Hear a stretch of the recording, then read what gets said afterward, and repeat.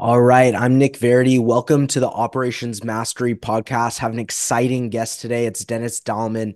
He's the COO of Scale, a massive recruiting and sales firm that provides services getting workers, salespeople, everything for several different verticals. And they're massive and have had serious growth over the last few years. So we're excited to have him on. Fantastic. Nick, thanks for having me on. Yeah, as you mentioned, Dennis Dahlman, I'm part of the founding team at GetScale and excited to jam, talk a little bit about our operations and share a little bit about what we do.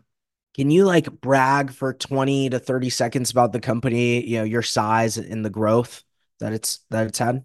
It's been an awesome ride, and we've been very fortunate to have such a great team and such great partners to help fuel that. But I believe, I guess, in the power of having one-on-one conversations, kind of like we're having right now. And that's what our company is predicated on. And we have built what I think to be the best way, the best company, the best tech, the best operations to reach the right person with the right message at the right time. So we like to say we can do everything at scale. And that's kind of the premise of the company and the name. So, listen, there's a million other firms that do what you do in different ways. How have you been able to differentiate and get scale? Yeah, we'll start there. Yeah, definitely. So, as you mentioned, there's certainly been a long-standing history of people doing a lot of business over the phones, and we're a big proponent of that. One of our core competencies is our philosophy, and we take a sales-based philosophy to all of our outreach. So it's not reading off a script. It's not, just checking off a box or having that conversation or going down a list of tasks. It's actually getting to know an individual and figure out what's important in their lives, educating and motivating them to take that opportunity. So we're very principle led, and we give each and every one of our representatives, our recruiters, the tools they need to go in and actually find out what's going on in that individual's lives. And we're big believers on if you take that sales approach, it allows you to, build a value proposition that can only be done through conversation. So that core competency and applying that to a space where a lot of people are just reading scripts and hoping something sticks, I think has allowed us to grow. That's incredible. How do you instill, obviously that's like a culture thing. How do you instill that company wide to all your employees? How do you train them? All of that stuff.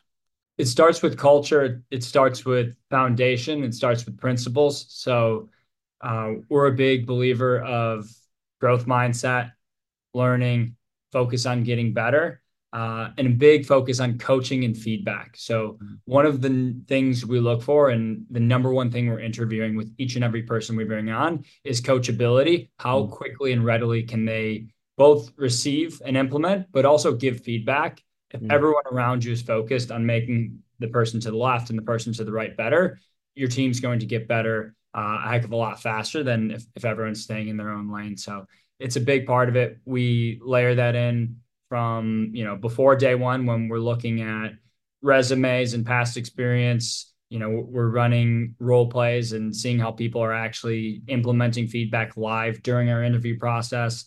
And then, those are the values people are being taught on day one. And, through all the classroom time, training time, through their first month, 2 months of ramp time. And it doesn't stop there. So always be learning, always be teaching, one of our core values. And I think that really goes a long way towards instilling that across the company and across the large business we've built. Love it. So diving into the back end a little bit, I know there's a lot of problems with outreach. You have deliverability, you have tools like Zoom Info, you have training the sales reps, you have CRM, you have all of that.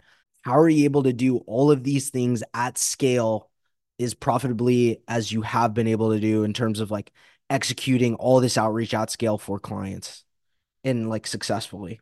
It's certainly a challenge. It takes a lot of resources. It takes a lot of focus. And if I were to talk to, my childhood self, I never thought I'd know as much about TCPA regulations and A2P 10DLC and all of the ins and outs and the not so sexy things that allow us to continue to play the game and continue to innovate. And I think that's part of why that focus matters. But it's really been sticking to the verticals we know well, and then making sure that we are always, always, always staying on the pulse and subscribing to as many different outlets and as many different channels as we can to make sure we're learning the second a regulation comes out. So, we're doing that for worker recruitment, particularly in high volume. We're doing that for student recruitment and student engagement. And then we're doing that in B2C sales. But I think the commonality across all of that is we're connecting with individual decision makers and keeping that end individual in mind. So it's, really connecting with someone one-on-one on their cell phone through call and text. It Mm, allows us to keep a level of focus even when we're taking on a large breadth of industry. interesting. How does the B2C sales work? How does that work? The biggest challenge I think people face in B2C sales is making sure you're able to connect with the right people, educate them, and then motivate them to take that opportunity. So if you don't get someone's attention off the top, you aren't able to connect with them with the right message, the right call, through the right channel, you're not going to get anywhere. So that's step one, is really being able to make sure that you have a robust set of tools Mm, that allows you to just get on the phone or just have that conversation with people. And then from there, it's about figuring out, again, kind of what I hit on, what those unique pains are and mm, what those problems are you can solve in someone's life. So getting people to be curious, probe, find pain, and figure mm. those kinds of things out. From there, it's matching those problems to a solution to educate and motivate individuals to take on that next step. And that's the call to action there. So really the four steps we'll distill everything into is like, one, you got to get someone's attention. Two, you have to find the problem that matters to them in their lives. Three, you have to make sure that problem maps to the solution that you have to offer. And then four, you have to give them a clear call to action. And you got to be prepared to do that again and again and again to find success. And that's not just with different individuals, but sometimes following up with the same individuals too. So a little bit of persistence on top of that. And that's, you know, not everything, but if you do that a lot, you'll get really good at it and you can find some success. Amazing. How long have you been there at the company? We have been at it for coming up on 6 years now. Okay, And I'm part of the founding team here. So it's amazing. been quite the journey. And what rough revenue are you at? We try not to disclose That's fine. too much details into things for NDAs, but we've been Yeah. able to scale, pretty tremendously. We're really happy with where we're at, and we were named one of Inc. 500's fastest growing private companies Yeah. for the past year, which was really exciting to see, and have won some accolades here for some of the fastest growing businesses here in Austin. When you look back at the last 6 years, what do you think are some of the, or one or two of the biggest bottlenecks or challenges you've had to overcome in order to get the business to where it is today? Yeah, I think the first one is you build your product or your service and you figure out how to add a lot of value. And once that starts clicking, it becomes really clear what you need to focus on every day.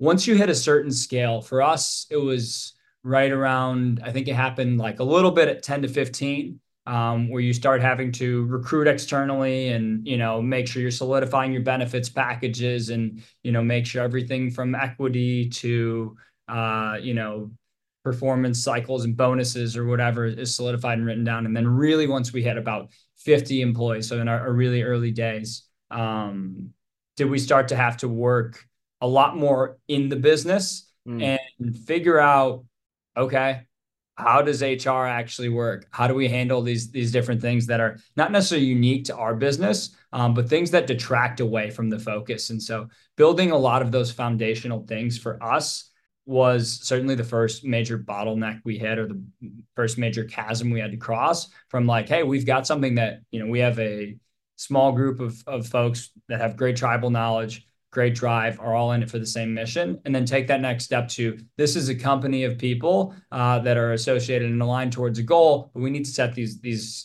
ground rules and regulations. So it went from everyone's working very much on the business and we can all drive things forward and we know exactly what we have to do to create value, to, okay, we got to build some, foundational regulations and like, by no means are we bureaucracy. We're still moving pretty quickly, but you start to see the reasons why some of the big businesses are set up the way they are. And that was certainly one of the first big challenges. I think the second one is you start to get into the hundreds in headcount that we Mm, faced was figuring out the right leaders to mm, solve the problems that your business is facing in that day. And mhm, so examples of what that is like, hey, now we need to have someone who is thinking about developing our people, building career paths and building pipelines for them. Building out different interview processes and talent acquisition, because you're not just going to be able to go into your network and find that next person who has that skill. You've likely already tapped all those kinds of things out, and finding leaders in different kinds of spaces that are able to do it across a much larger scale, because the skill set that you need in the early days when everything's super scrappy is oftentimes different than the skill sets that you need later on. And so being able to adapt for us as a founding team as we grow, and also find and recognize the people that have the skill sets that we're missing is it. So I think the first one was like setting up the administration of the business. The next one was realizing and figuring out when we need to go out and bring in that expertise to help us get to that next level. yeah, that makes a lot of sense. Do you have any other general feedback for operators or COOs out there kind of running their business? I think one of the things that I found really helpful as a COO has been, of course, there's a lot of things you can talk about internally, and meeting structure, setting up the right cadences, or making sure you have the right task manager, or Mhm. using, like, we use the EOS Oh, you um, do. How long to have you always used the EOS? we that was one of the administrative things that we set up probably like a year or two into the business, as we started to realize, hey, like goal setting, regular cadencing, and all Yeah. those things are really helpful. But if I had to pin it down to one piece of advice, it's going out and getting that peer group of individuals so Mm, that you can learn from folks who have done it before. So whether that's a forum, or whether that is some other business group in your area, but people that are doing the same thing at different businesses is going to be really helpful. So when you run into an issue where you're like, hey, my finance team, during COVID, realized that when we hired a bunch of people across a bunch of different states, like there's all different kinds of regulations, and different people who are looking to figure out where that income was realized. mm, That's a challenge that doesn't necessarily have to do with our core competency, but is every bit important to running a business. If you can go to that group and you can go to those mm, people who have maybe already faced that before, it really helps you to shortcut a lot of those things. So finding that peer group and being able to do issue sharing, have those discussions, allows you to get to the answers of the things that are maybe not unique or critical to your core competency, but important to you being able to run the day to day. And that allows you, again, to focus on your business instead of in your business, which I think is one of the biggest themes. If you're the COO, if you can allow your team to spend more time building and more time working on the business, and less time just having to handle operations, I think you're generally doing a pretty strong job. yeah. It's funny, all these interviews, like a lot of it just stills back to the basic things like a good culture, hiring the right people, having an operating system, a real one like EOS or something else, and taking all those things really seriously is just like some of the simple ingredients to growth. Simple, not easy to do, but simple in concept. And so Agreed. that's, yeah, that's refreshing that you guys have found a lot of success doing that right. Amazing. Well, this has been a great podcast, super valuable to people, and I appreciate you sharing what you have. And thanks again, Dennis. Yeah, Nick, great taking the time, and look forward to connecting again in the future.